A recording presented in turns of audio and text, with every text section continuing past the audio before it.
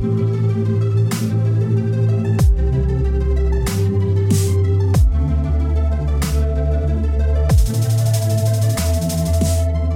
my goodness. Okay, we're back.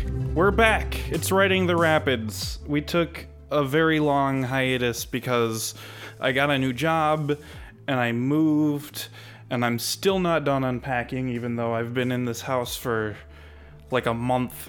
And I'm not going to bombard you with excuses. I will only say that if we hope to be regular, patreon.com/WTR might be a good place to go.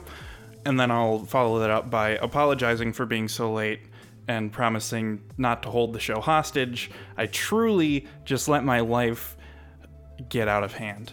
I haven't done a lot of writing, I haven't done a lot of reading, so it stands to reason I probably haven't done a lot of podcasting either. However, we are back. This is the CV Hunt interview. It happened back in the 5th month of the year, whatever that is. She was very fun to talk to. I think we talked just as much outside of the recording as we did during the recording, which hopefully is good news for the conversation itself. I hope to get her back on the show very soon. I've been talking for almost a minute and a half, and I don't want to do that. Stick around for after the conversation. She'll be reading chapter 6 from one of her books. It's very good. So without further ado, CV Hunt. All right, the first thing I kind of wanted to talk about is not your most recent book, but Ritualistic Human Sacrifice, because I got that one, and it's a book, man. It's the front of it.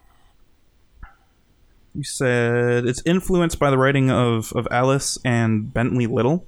I've not ever read Bentley Little, but I read American Psycho. So the first third, at least, of the book, I totally got the American Psycho sort of that inner monologue, just like ugliness and everything. But I got it from that sort of like weird suburban bent, which was interesting for me to see it. What was the inspiration for the book? I had written a short story for an anthology that was for, it was a Missouri Ghost Stories.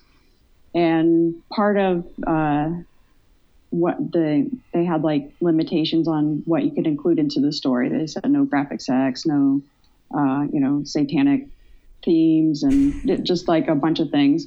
So I wrote a ghost story, but I had fun with the characters. They were much different than the characters that are in Ritualistic Human Sacrifice. It was the first time that I actually tried to sit down and write just like a, straight horror story without like super surreal elements and, being like too jokey or anything like that. So I wrote this short story and I decided, there were all these limitations when I did that. I'm going to go back and rewrite it and like flesh it out because I had fun writing it into a full-fledged story, and it just kind of went off the rails. And I did everything that the anthology said that I couldn't do. Yeah, and then some. Yeah. So writing, do you get really self-conscious when you write something like that? Because I know that I do. Like whenever I have extreme violence or like even the least bit of sex in my writing, I get like, oh, I don't know. When I first started out writing, I really did. Like the very first thing that I ever wrote, I handed to my sister-in-law, and she read it, and then she kind of came back with feedback, and she told me, she said, I liked it, but like, the graphic sex and stuff like that. She's like, do you really want your book to be like on that shelf, that not everybody's going to gravitate toward and has that extra, like, do you want it, more mainstream or something? So I kind of got self-conscious the first time that I did that, and I cut all that stuff out. And then slowly over time, I started reading just a bunch of random people, like Bret Easton Ellis and Dennis Cooper and stuff like that. And I'm like, these guys are writing these things, and there's no limitations on it, and it's just like, and these are, like my idols, and I look up to these people and they're doing well for themselves, and I'm like, yeah, I'm not going to let any limitations, no limitations on that stuff anymore. So yeah, that, I did transition from not wanting to put it in there to like, if it comes, it comes. I'm not going to, whatever. Any limitations. Okay, I gotcha. You cut out a little bit there, but I get your point. Oh, sorry. It's fine. Yeah. I think for some reason I feel like 16 gigs of RAM is just not enough for this computer anymore. It's like 8 years old. I got it when I graduated high school, so I'm my computer's much like that. I've had it for about 6 years, and it's been acting a little strange lately. So yeah.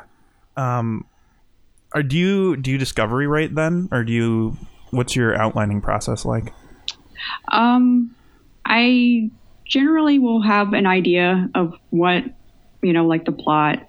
And then everything I write is first person perspective. So I'll usually sit down with a piece of paper and just like, okay, just very general things. It'll just be like, what's their name? How old are they? What do they look like? What's their occupation if they have one, just those things. And if there's any other, characters there's going to be a lot of interaction with, I kind of do the same thing for them. But as far as like outlining, I don't do any of that. I just sit down and start writing. Okay. So what's your rewriting process like then? Is it pretty extensive? Usually things will grow quite a bit when I go into rewrites, just depending on its length when I'm done. I will usually set it aside for a week and then go back and just start reading through it like I were to read it like a book. And if I find like gaps or things that I think that need to be included, or, typos and all that stuff, I just start filling in the blanks and letting it grow. Usually it goes fairly quickly. The rewrites usually a week or two. Okay. And things can grow anywhere from like 3 to 10,000 words in the rewriting process. I gotcha. Well, that feels good to talk to somebody who has published work who does stuff like how I do it. Yeah. That's interesting that all your stuff is in first person, though. Is that a conscious choice, or is that something else? I tried writing third person, but I think it was just so, I don't know, like disconnected for me, that it was easier to nearly only almost do it like an actor would do it, like the method acting. I mean, in my everyday life, I'm not acting like the characters that I'm writing or anything, but to like sit down and like, just like theory of mind and kind of put yourself in that person's shoes and be like, what decisions would they be making in this situation? Okay. And just kind of go with the flow from there. Okay.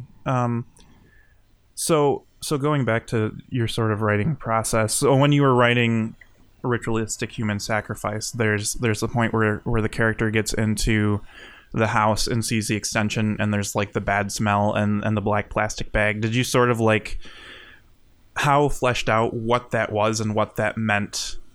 How fleshed out was that for the rest of the piece? Well, yeah, and that is always really weird too, because, the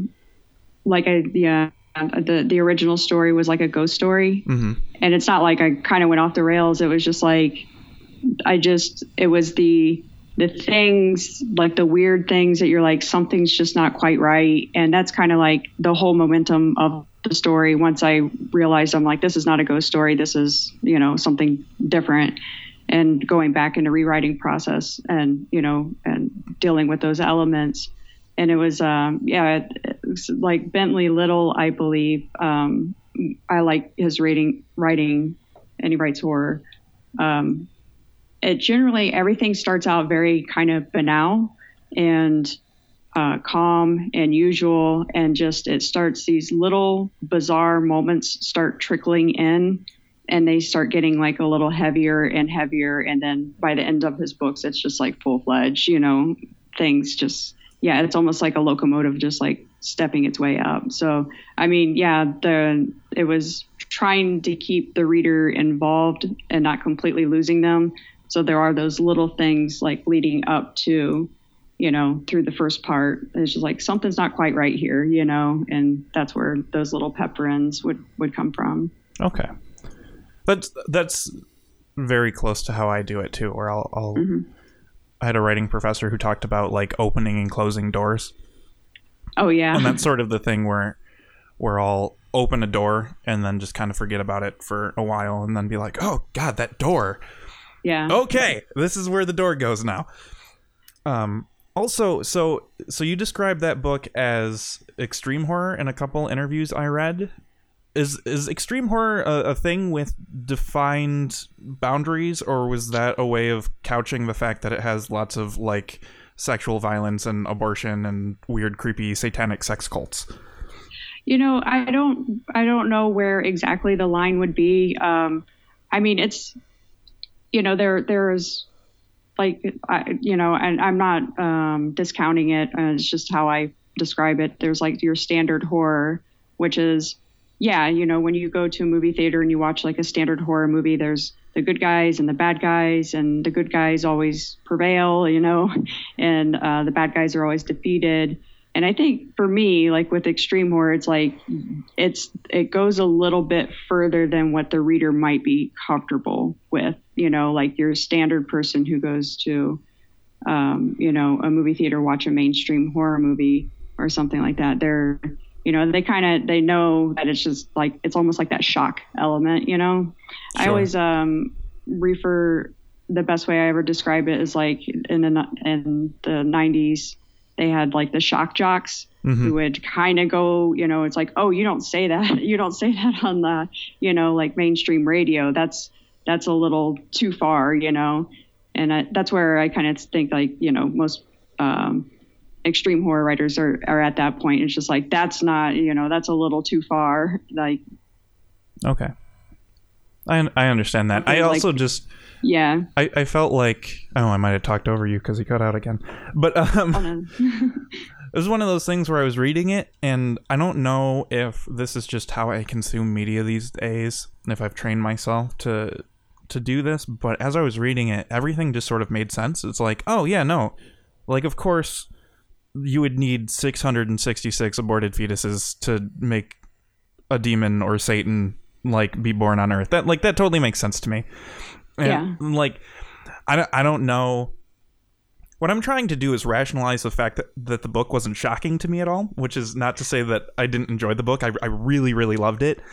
But like everything was just, I don't know if it was the way you presented it, or again, if it's some sort of sociopathic tendency on my part to read it and be like, oh, okay, yeah. In fact, that's an interesting thing I wanted to bring up to you is there was a lot of, especially in the first third of it, before the supernatural really starts taking hold, where it almost felt like a test for the reader of like, here are the awful things this man is doing to his wife and thinking and all of this. And I like noticed the things that felt satisfying to me versus the things that felt outrageous and really upset my sort of sensibilities as a moral or amoral human being.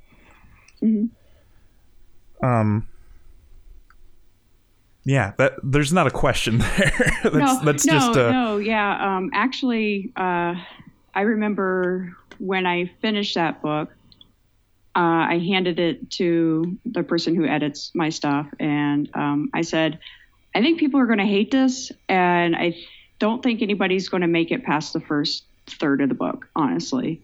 And it is, I think you like hit it right on the head. It's like a weird test, because I did create the main character to be, in some people's eyes, like, a jerk, and it is like almost like, I think I told people it's like, there's the horror part of it. Sure. That's well-defined horror part of it, but also looking at like the horrors of marriage, relationships, being with a person who's not on the same page as you, that type of stuff. So yeah, it was like one of the and the line of like Bentley Little too. I feel like a lot of his stuff is like that too. It's just like, okay, like I'm going to use an example of one of his books that I just went back and reread because I used to say it was my favorite book of his, but then I read another one of his and I was like, oh, I think I actually like this one better. So I went back and reread The Association, and it's like 3/4 of the book, there isn't a whole lot going on, you know? And I felt the same way when I was reading that. It's like, it's almost like this is a test to see if I can really stay in it for the long haul and hope that it pays off in the end. And I think maybe I was kind of in that mindset when I was writing that too. It's just like, you know, can the readers even get over how jerky the main character is to even get to the quote unquote good parts or whatever. Yeah. Well, and Eve is no angel herself. No. I mean, who does that? That's no. Yeah. That's but I mean, obviously, so like that's the trigger for him to really open the floodgates for all of the other like mini annoyances that she does every day. Yeah. And then I like how the book opens up in the second and third parts, and I think I have a general predilection to that aesthetic of small town occultism. Is there a term for that? Or is there small town occultism? I just always refer to it like small town horror, because it always seems like when you have a certain story where it's like people going into a small town and everybody in the town is involved in something, I just always refer to it as like small town horror. But yeah, I'm sure there's probably some better way to describe that whole like, yeah, feeling of everybody is in on something that you don't know what's going on. Yeah, and oh man, just like the fact that he gets saved by the transgender woman, it's like, of course, like that's how it would happen. I think that's kind of what I was getting at, like what I was saying earlier, how everything's just sort of like presented in such a matter-of-fact way that it's sort of like anti-Lovecraftian, how Lovecraft and all that cosmic horror will be like, it's so unthinkably terrible that you can't even think about how unthinkably terrible it is and all of its unthinkableness. And so that's sort of where the horror comes in, is like, it's so scary, I can't tell you how scary it is. Yeah. And so you say that's your first horror story, but I was looking at the titles of some of your other books before that. Like what? And I've only read that and Hold for Release Until the End of the World, so I don't have a huge context for the scope of your writing, especially since you've published like 80,000 novels. Yeah. So have you noticed a sort of arc in your themes or genres or voice or tone or whatever? Yeah, I overall, there is a very almost like cynical and sarcastic tone to a lot of the stuff that I write. Not all of it, but a lot of it. So it does fall into, if there were basically, a dark or a light way to write something, it's definitely in the darker realm, and yeah, it's like, I would say, yeah, maybe a lot of cynicism is involved with nearly everything that I write, but it's also done like, I like to do kind of satirical, to be able to stand, all the situations to kind of stand back and be able to laugh at it or write the things that I get a lot of people saying it's you kind of write the things that people want to say but never really say out loud type thing. Okay. I've noticed from the two books that I've read, feels very misanthropic, especially Hold for Release. Yeah. And again, I think it's something, maybe it's something just in the books I choose to read, but that's sort of a thing where just the surreal is happening and everyone sort of accepts it. Yes. Yeah. Yeah. Almost like it's just a part of the world. It's not even there's something bizarre going on here. It's just part of this world. This is just happening. And that's something that I really enjoy. It's something that I try to do. I remember when I started writing my first novel as an adult, doing things sort of surreal or absurdist things and not explaining them. Yes. As sort of an attack on the audience. Because, and I've told this story before, basically I was sick of writing workshop classes and decided that, like, I hate the idea of audience. I hate readers. If you're going to read my book, you're going to take it and don't ask questions. Just consume it. And so I feel like I've unwittingly placed myself into a subgenre that already existed and has, like, been existing. And whatnot. So that's, I don't know, that's fascinating to me, especially because I'm not a big community type of guy. I don't like go out looking for clubs. So it's always interesting to sort of like be popped into something or to discover something or someone and be like, oh my God, we are on the exact same wavelength. Yeah. And I'm the same way. I will in some stories. It's just, depends on how I feel about the story. For the most part, I do not like to explain things. I don't like to explain things away. I would prefer that the reader kind of take it and interpret it however they want. You know, it's like, well, did that person die or did they live? You know, and it's just like, well, where do you want to take the story in your mind? Do you want to, you know, keep going with it however you want to do it, you know? But like, yeah, the surreal elements too. It's just like, I just want you to take it and, you know, it can mean something metaphorical, you know, it could not. It's just however the reader wants to interpret it. I kind of like it. I like to leave it open to the reader to interpret it how they want. Yeah, I like that too. So I've also been getting into media that is very audience intensive. I've been getting into a lot of sort of these YouTube web series where there's like binary code inserted into, like, hidden into the videos and everything's a mystery and you're trying to figure out what's happening and help the characters out as the videos are getting posted and whatnot. And it's very on the very opposite end of the spectrum from how I was thinking about media even last year, where it was like, you know, reading Blake Butler or any of those types of people, where it's like, man, he describes bodies as meat. Like, she took it into her meat. And it's just like, okay, well, there you go. It's meat.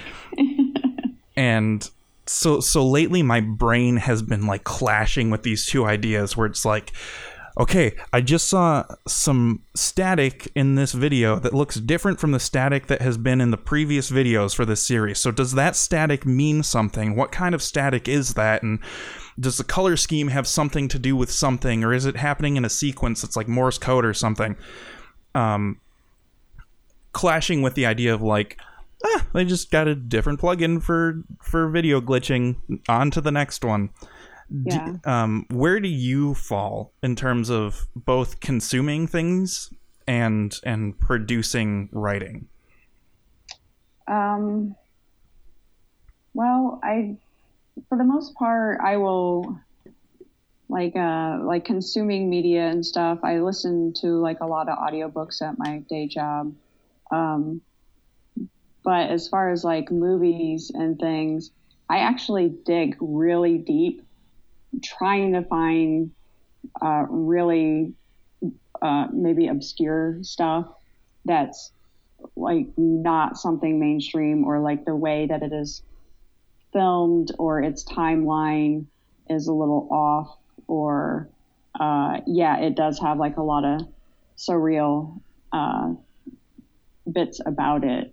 um, like I don't know, like daytime TV, you know, I don't like dramas and things like that. I actually like something that's just like, the movie is just so bizarre when you walk away from it. People are just like, I don't even know what the hell I just watched, you know, and it's just like, well, yeah, I mean, I guess you can think about it this way. I mean, I've watched movies with friends where it's like literally the credits roll and I'll have one perspective of what we just watched, and somebody else in the room will be like, well, I didn't take it like that at all. I thought it was like this, you know, like that's so like media, as far as like visual media, that's how I like to consume that. It's just like, yeah, picking things and it's not even like a pretentious thing where I want to be like, oh, have you seen this movie? Oh, of course you've not. And nothing like that. It's just like, no, it's just like I see previews. I mean, I watched a movie today, you know, in a movie theater, and it's just like, yeah, I just watched the previews and I'm like, none of this even looks remotely interesting. It's very paint by numbers story, you know.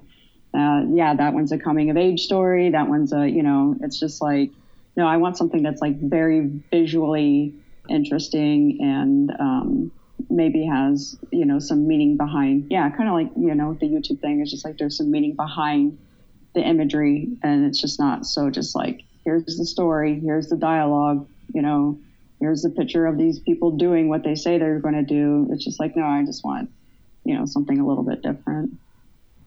What did you see? Oh gosh, I'm going to get the title wrong. You Were Never Really Here. Oh, the Joaquin Phoenix one. Yes. Right? Yeah. Was that good? Did you like it? I really like it too. It's really good. It's a thinker, and it's actually based on a book by an author named Jonathan Ames, who I actually enjoy his books too. They're not really like horror. That one actually was like kind of crimey. Yeah, he's a hitman or something. I've seen very little about it. Yeah, it's really good. Yeah, he's like a hired hitman. Okay. And it's like one of those things too where it's like the movie opens up and you're just not really sure what's going on. There's these flashes of images, and you know, as the movie progresses, it's like they don't tell you, you know, exactly what happened to this guy to make him the way he is. They do it in little flashes, and eventually you just have to put the puzzle pieces together. Yeah, absolutely.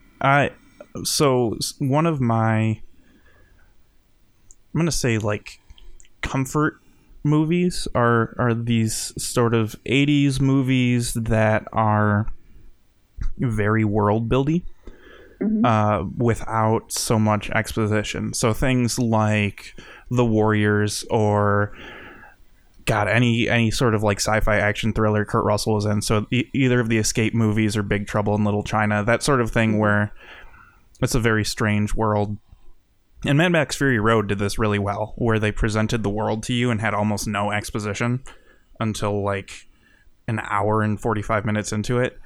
Oh, yeah, yeah. And they were like, you know, they talked to the old ladies and they're like, oh, I guess we just got to drive back across the desert the same way we came. All right, let's go. But like in the costume design, there's so much storytelling. And I think that's different probably than the movie you saw, but it's that same sort of idea of you have to do some work to make the story as lush as it was meant to be. Was that movie like profoundly violent? Because the little bit I've seen about it made it look really, really violent. Just like you said, like, you know, when you read Ritualistic Human Sacrifice, it didn't really shock you, and you don't know if it's because of the things that you watch, if you're just like a little desensitized to it. I watched it. I personally wouldn't find it very violent, but there were people in the movie theater reacting like, oh my God. You know? And it's, you know, I don't know if you want me to, I'm afraid to give any spoilers if you actually want to watch it or anything. Yeah, no, I think your answer is adequate. I think that is something I will find very enthralling. It's choice of weapons, and there's, you know, a couple scenes when he uses that. It's, you know, it's much like, it kind of reminds me of like you said, you like the 80s movies, and I have like different categories of movies I really enjoy, and I actually like the Grindhouse films. Sure. Like the 70s. I could have guessed based on your press.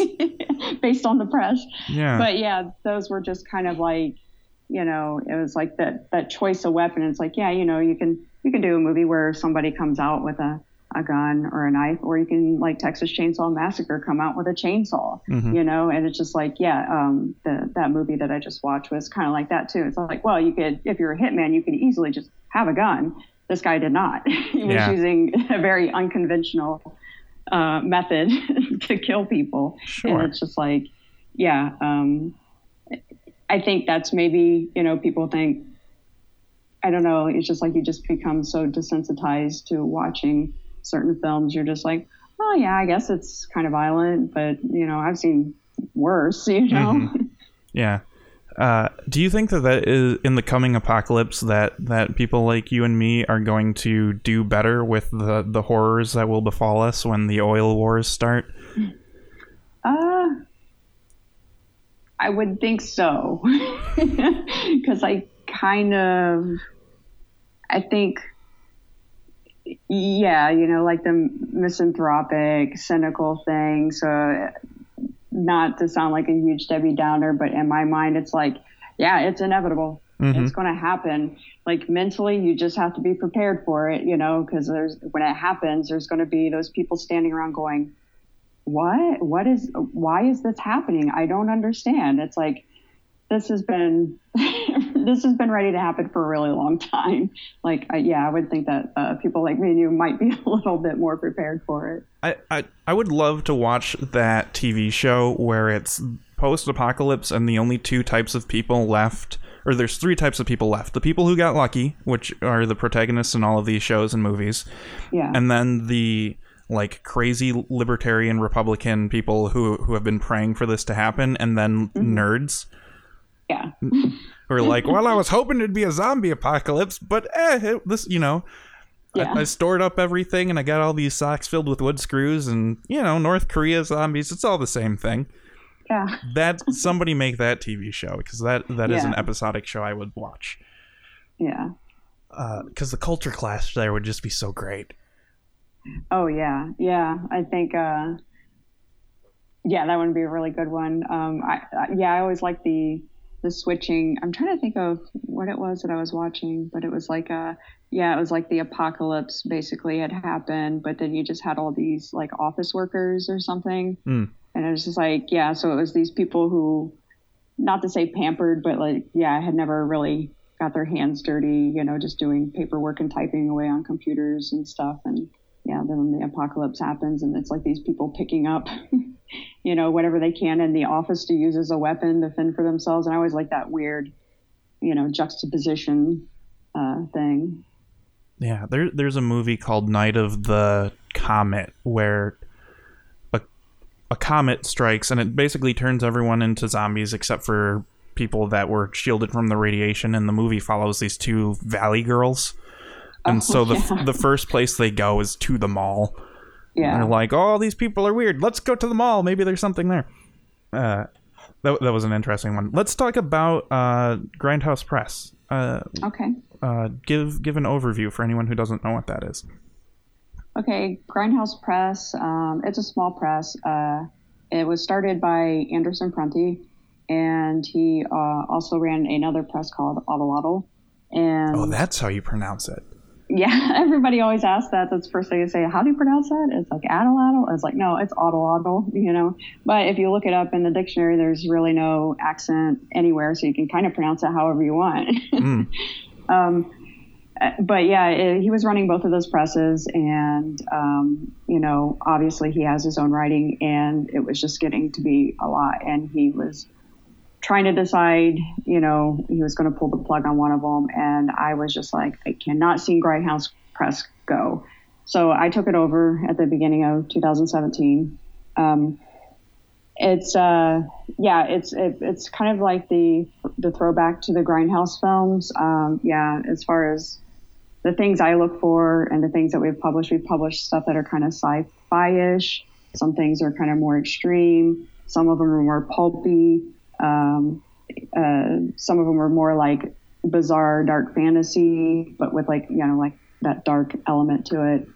So it's doesn't really have like a super definition. We do like exploitation, but then we also do like things that will not have any graphic sex or violence in them, but just be like very, very strange and dark, and pulpy things. So that's kind of the overview of it. So it's like, it's probably really a hard sell for people because, somebody's like, I want horror. They go to a horror press and they know that every book that they buy from that press is going to be horror. This is almost like a feel. If you enjoy things that are kind of like, satirical or, kind of funny in a dark way, or, if you just want, like an extreme horror book or, some exploitation, grindhousey type thing. It's like, it's all there, Yeah, for sure. I'm scrolling down the catalog right now, and there is a lot of that where it's like, this looks like a Bizarro novel, and this looks straight up horror. This looks sort of like your like alt lit Survivor sort of book, and just looking at the covers. Yeah. Do you have and I'm definitely not asking for myself. What is the you're currently close to submissions. Do you have like a reading period, or is it sort of a as needed sort of thing? Usually I've been trying to open up every January for submissions, like the whole month of January. And then, I kind of usually read them as they come in until I've been through everything. And then, kind of pick like my favorites try to keep it to a minimum. But there's also any author that's on our press knows that if they happen to come up with something that they think that is good for Grindhouse, that we're kind of open to them throughout the year. So it will be, because of that, and not putting out a ton. Sometimes when I get to the submissions, I may only accept one, sometimes two, or maybe sometimes all three. Like 3 for a year. And depending on how many, like in November of the previous year, somebody's like, hey, I wrote this whole thing. I think you might want to take a look at it. I've already been published with you guys. You want to take a look at it again. So, or take a look at this one for next year. So it just kind of depends. It's kind of flows back and forth. Okay. That's something just indie presses. I feel like it's such a strange world, and it's hard for me to wrap my head around it. Yeah, it's like different than your traditional, publishing, and I think it everybody has like their own set of rules. So it's like you can go from one press to the next and be like, submissions, the way you're supposed to submit the file, what they're looking for, all that stuff is so weird, and you just don't know. Like sometimes when your story is just like a little off, the regular beaten path or something, it's like you never know. It's like, well, yeah, I've done that before where I've had something and I thought, well, that'd be perfect for this press, and then I go read their submission guidelines. It's like, oh, well, I've done like 3 things that they say they don't want in the story. So yeah, it's frustrating. I'm like going through one of my novels now with the intention to start sending it out, and it's so frustrating to even look.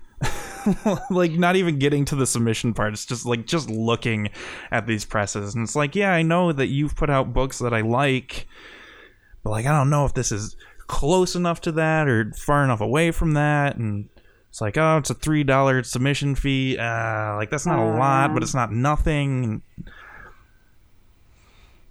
Yeah, it's like, I don't.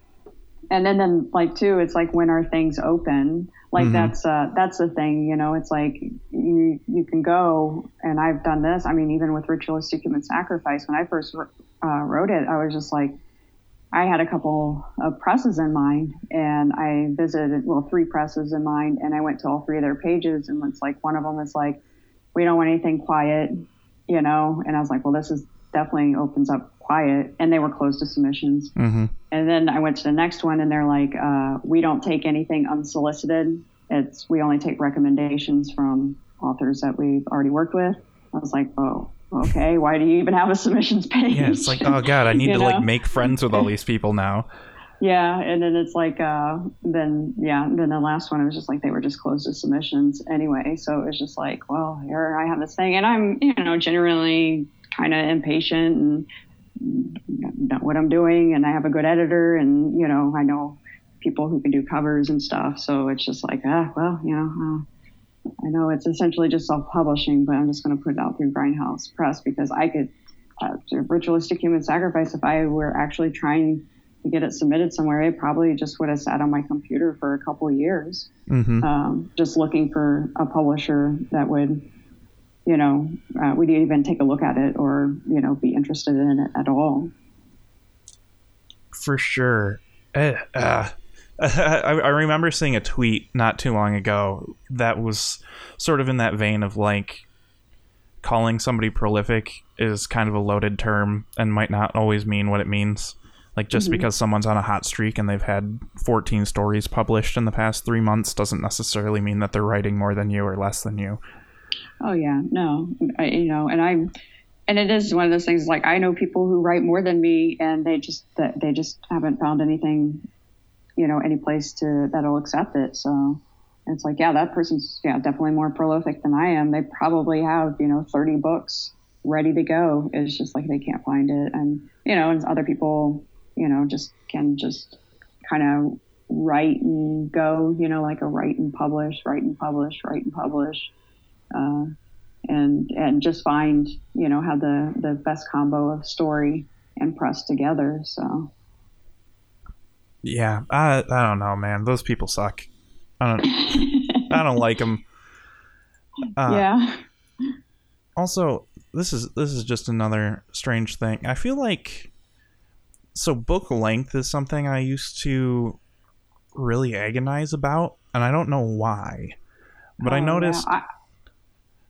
What were you gonna say? Go ahead. I was gonna say, yeah, I used to too. Yeah. And so the submission page of Grindhouse says ideal range is between 30 to 60, and I was looking at another press a couple days ago that said generally under 50. But when I was in college, I used to all the time Google like how many words is a novel, and I would always come up with like 80 to 90. Yeah. And when I used to Google that stuff, it was all over the place. Some people say 50,000, some people say 60. Yeah, some say 80 to 90. It's just like, no, you can't get. It's just like whoever's decided what their definition of a novel is that day and put it on a blog post is what a novel is. And that's something for me. I at least at this point in my life, I like having a sort of end cap to a project just because it helps me, because I also don't plan things out very much or at all. It helps me to sort of know where I'm at in the story then.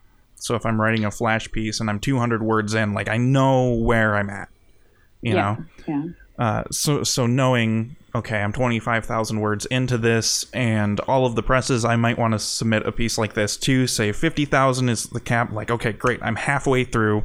Good. And that's almost one of the reasons why I love NaNoWriMo so much is like 50,000 word novel in a month. And I know a lot of people have opinions on whether or not that can be good or bad or whatever. But it's so nice to just know like when I'm going to be done. And maybe that's a holdover from college where it's like, you know, you have to write 350 words on the reading from last night. With me, it's, well, yeah, I used to think that everything had to be like at least 50,000 words.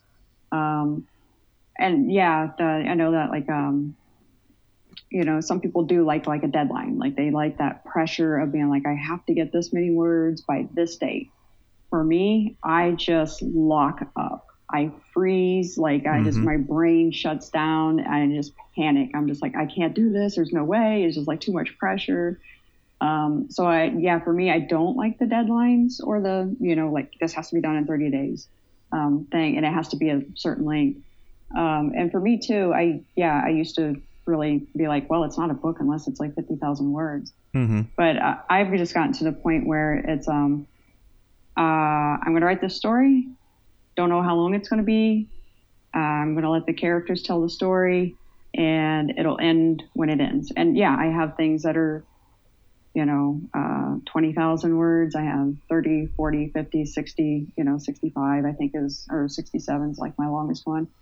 But I found that if I don't want to say which book it is, but I found if I say this book is going to be X amount of words, and then I push the story to be that the story kind of really suffers for me.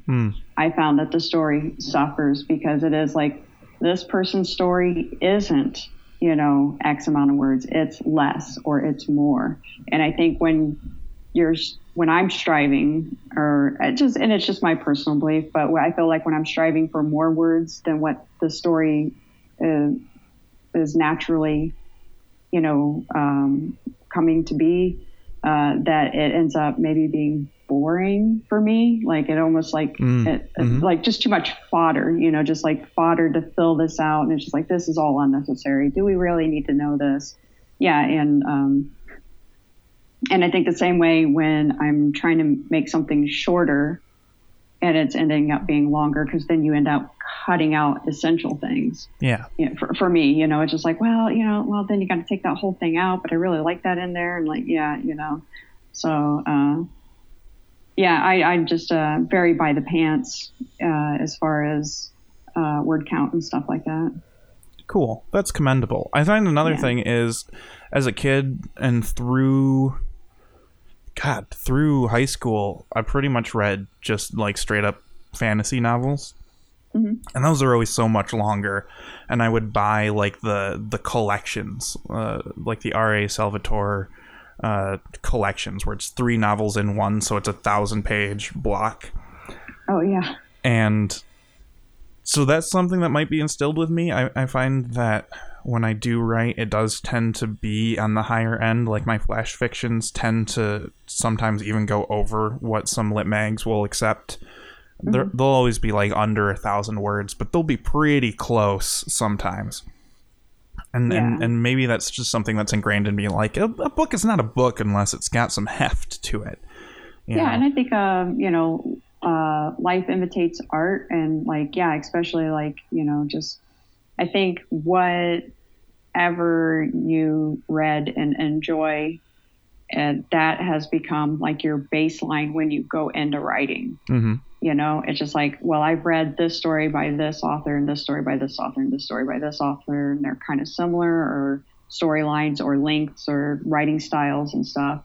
And you're like, these are the things that I enjoy. So I would hope that people are just writing the things that they would enjoy to read. So like, if you're used to reading like 100,000 word epic, fantasy tales, I'm sure like when you go to write, it's going to be something similar to that, because like this is what you've been reading, this is what you've been practicing for.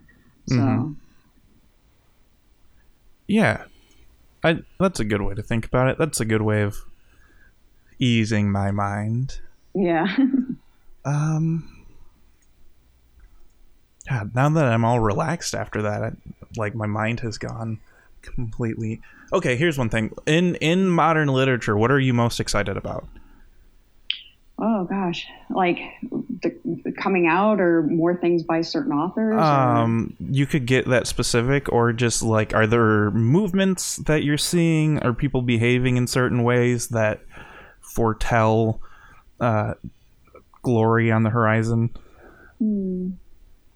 I think for me, maybe like, just like you said, just like people not really putting a limitation on their content, their links, being more free. And it's like, if a happy writer is writing the things that they want, like there's just no standard, I think.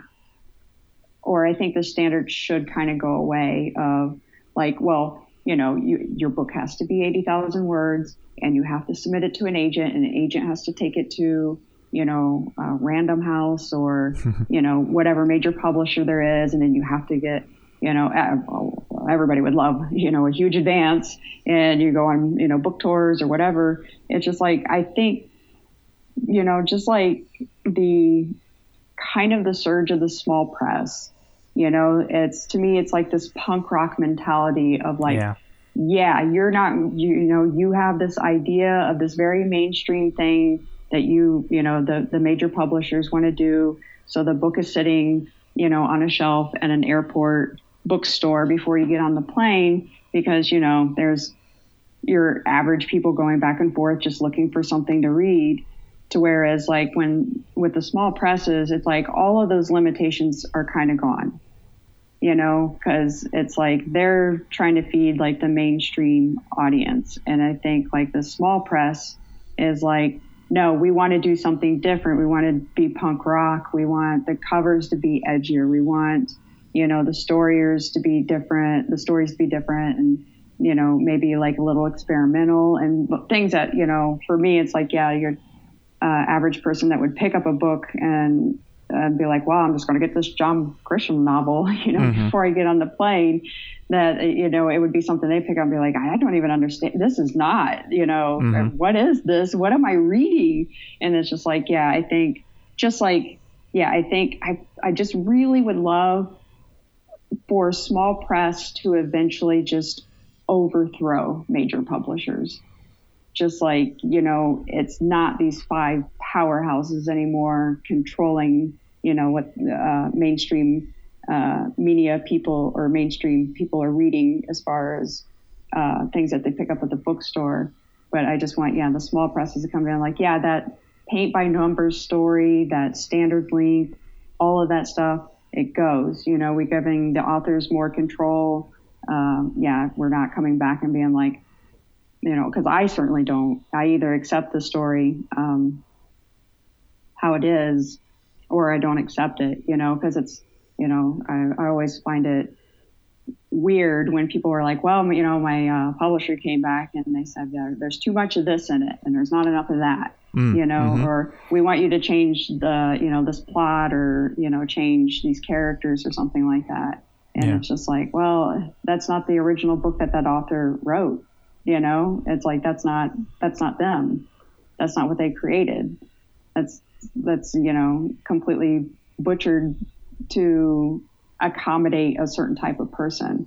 And I don't want, for us, for Grindhouse, I don't want to accommodate a certain type of person. I want a certain type of person that's looking for something different to find us, like that type of, I know I'm going on a tangent. It's like a really long thing. No, I like it. Yeah, it's like, I'm hoping that just like, more small presses, more authors, get to kind of control their voice that gets out into the world. I would hope that keeps growing. I think it will. And I feel like this is a common thread with the world right now, is that we're getting to be this very sort of populist proletariat sort of thing where we're the big popular is no longer satisfactory, so we have to sort of filter down to what else is there. And I feel like the small press will succeed and overthrow the big powerhouse. One, because bored readers will find the new and exciting. Yeah. Coupled with the people who generally buy books, your suburban moms with their book clubs and your people at airports are just getting so bored with that. And there's such a wealth of other entertainment out there with, you can just watch Hulu on your phone. Like, I'd rather watch Bob's Burgers for the umpteenth time on a plane than, read the next new John Grisham novel if I forget a book, So I almost feel like they'll just crumble under their own weight. Yeah, and I think, I'm a little bit older, so when I was a teenager, there was no internet, Mm-hmm. and I came from a very, very small town. There wasn't even 800 people in this town. The nearest place to shop for books was 45 minutes away. Wow. And I had a couple, close friends, and we were just starved for entertainment,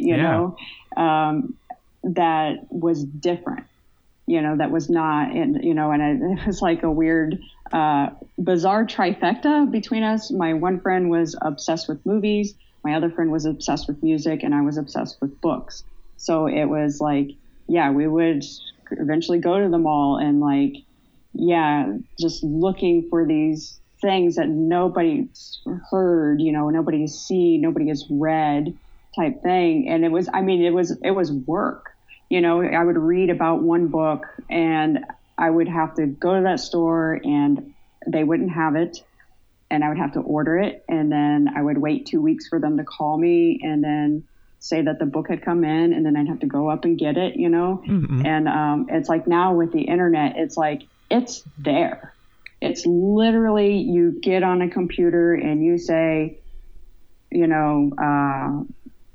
what's the weirdest, book out there, or, you just surreal books or unusual horror or whatever it is. Mm-hmm. And you will find it, and you will not only just find it, you will find a slew of it. It's just it's so easy now to, if you are really looking for something different, you will find it. And, you're just a click away. And it's just that's what I hope, with the small press, it's just people just I just, in my head, I have this image of somebody watching television, all the regular mainstream stuff. And they're just ugh, this is all awful. And just they would just turn to the computer and be what weird and unusual movies are there out there, and just fall into this plethora of things that they've never even heard of before, or same with books, and music too. It's this radio station, all they play is the same thing. All the radio stations playing the same song. It's just there's things like Spotify or whatever, mm-hmm. where you can just fall down a rabbit hole of, the weirdest things from countries that you would have never even imagined, but that's my hope, is that, the internet will kind of bring that to those people, and maybe those people will read or watch or, listen to those things. And then they turn to their friend and they say, oh my God, I just experienced this thing. You have to check it out too, and just like a snowball effect. Yeah. I mean, that's how I got all of my friends to watch Eraserhead. Yeah. Same sort of thing. Yeah. And,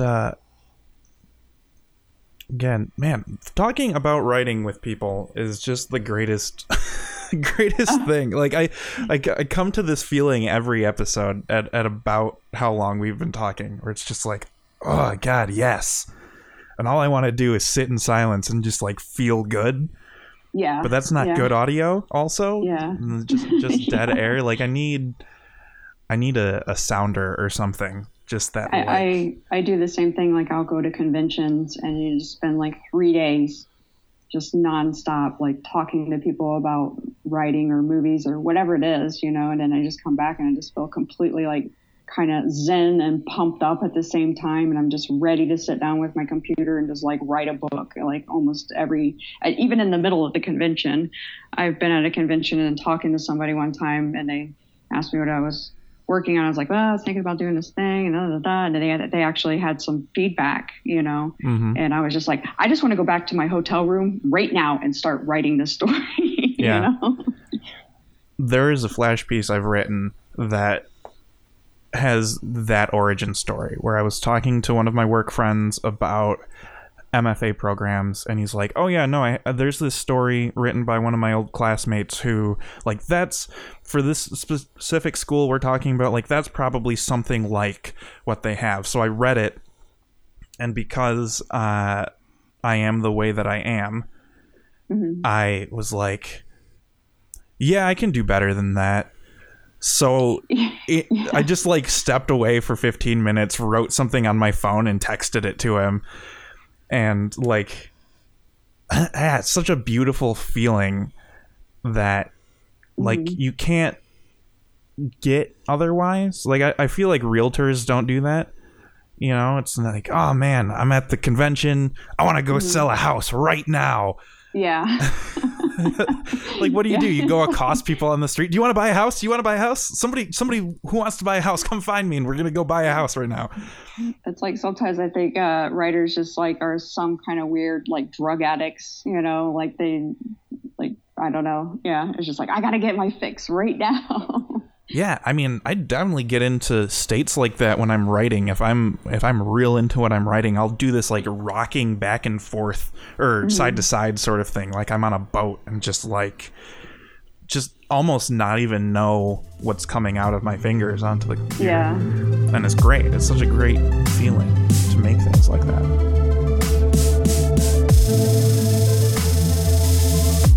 I am going to read from Hold from Release Till the End of the World. It's a surreal look at a crazy city called Daxton, and with a older protagonist is a female, 40 years old. I'm going to read chapter 6. The grocery store parking lot was a nightmare of honking horns and pedestrians who either looked lost or angry as they pushed their bounty to their cars, or in some cases toward the bus stop 10 feet from the door. The horde of people was mainly comprised of angry tricentenarians dressed like teenagers from 15 fashion seasons past, or quadragenarians rode so hard on prescription pill abuse, alcoholism, and sheer depression they looked either homeless or 30 years older than what they actually were. I maneuvered my car around a homeless man standing beside an empty parking spot. He held a cardboard sign with, "Will insert things in my anus for food," printed in very straight and neat script, which indicated any money given to him might actually be used for something useful, and he wasn't experiencing withdrawals from whatever drug of choice most people in Daxton chose to numb themselves with. I avoided making eye contact with the man with the sign as I exited my car and made my way quickly and cautiously across the parking lot. I dodged out of the path of a few cars with raging drivers who honked at me and screamed for me to get out of the fucking way. But escaping the rampaging paths of the pedestrians with carts was always more difficult. One woman who looked like she'd lifted herself off a barroom floor before coming to the store braced the handle of her cart, glared at me, and came rushing at me. I jumped to the right, and she corrected her cart to keep me in target. I dove to the left, fell, and did a half somersault before righting myself. She missed me and plowed the cart full force into the back of someone's car. Her head snapped in my direction and she spat, "Crazy bitch, didn't you see me? Get the fuck out of the way." "Sorry," I said, and I took off in a half jog towards the store. A woman who looked like a rabid soccer mom was next. Her bobbed and stacked hair were accentuated with multiple unnatural chunky streaks, each streak a different shade of natural hair color, none of which were her own. She braced the handle of her shopping cart like a linebacker and came barreling at me. I rolled across the hood of someone's car at the last second to avoid being hospitalized while the woman screamed, "What the fuck is the matter with you?" I managed to make it to the door without being trampled by one of the many angry shoppers as they made their way to their vehicles. I was almost hit by a car as I played a Frogger-like game at the last stretch of asphalt separating the parking lot from the semi-safety of the store sidewalk. As I reached the door, a man's voice rose out of the chaos. "Miss, miss, miss." At first I ignored him. I couldn't imagine someone using the endearing term to refer to me. Miss is what one would call a pretty and young girl, not an overweight 40-year-old woman. But the man's insistence increased as I was just about to cross over the threshold and into the store. "Miss, miss, miss." I turned and spotted a rail-thin man approaching from the direction of the bus stop. He wore a baseball cap, an oversized baseball jersey, and satiny basketball shorts. The sensors for the door I was standing in front of triggered and opened the glass doors, and I managed to move out of the way just as another shopper hurled out of the store with their cart and screamed obscenities at me. The man stopped 5 feet from me and said, "Miss, do you happen to have a cigarette?" "I'm sorry," I said. "I don't smoke." His face twisted into fury. "Well, you're a fucking bitch." "Okay," I said, and entered the store. The entryway to the store where the shopping carts were normally stored was half empty except for a handful of ransacked racks that normally house some local free papers, 3 kitty vending machines someone had shattered the glass to and emptied, and a few broken carts. I picked the cart with the most amount of wheels, which totaled 3 since the front right one was missing, and struggled with it as I entered the store. The din of the parking lot could not compare to the cacophony of noise inside the store. The first thing I was confronted with were the checkout lanes, which was a mob of cashiers and customers bitching at each other, mingled with the sounds of several wailing children. I tried to make quick work of passing the area, but the absence of the 4th wheel on my cart made moving quickly impossible. I was forced to pull back on the handle on the left side to keep the front end of the cart from dragging on the floor. At the end of the row of checkout lanes, a man wearing either a police uniform or a security uniform resembling a local police officer's uniform was beating an elderly woman relentlessly with a nightstick while she lay on the floor surrounded by broken and smashed produce, shielding herself with her arm. I passed the beating and barreled into the produce section. I threw some overpriced and wilted lettuce into the cart along with some slightly moldy tomatoes. I gave up on the produce section once a man decided to repeatedly ram his cart into mine and call me a cunt because my cart happened to be sitting in the exact spot he wanted to stand so he could stare at carrots. Next was the bread. 2 men were fistfighting in the bread aisle. There was no bread on the shelves, but several loaves were on the floor, smashed and trampled and flecked with blood as the 2 men relentlessly pounded each other's faces. The fate of the bread was becoming more compromised by the handful of other shoppers tromping down the aisle and picking through the wreckage. I became one of those people and snagged up a loaf of unmarred bread without inspecting it, and later found out it was stale and moldy potato bread. I emerged from the aisle and found myself in the meat and deli section. There was a line of people shouting at the deli employees, and I spotted a person clad in black with a black umbrella, which hid their face, standing by the greenish cuts of beef, motionless.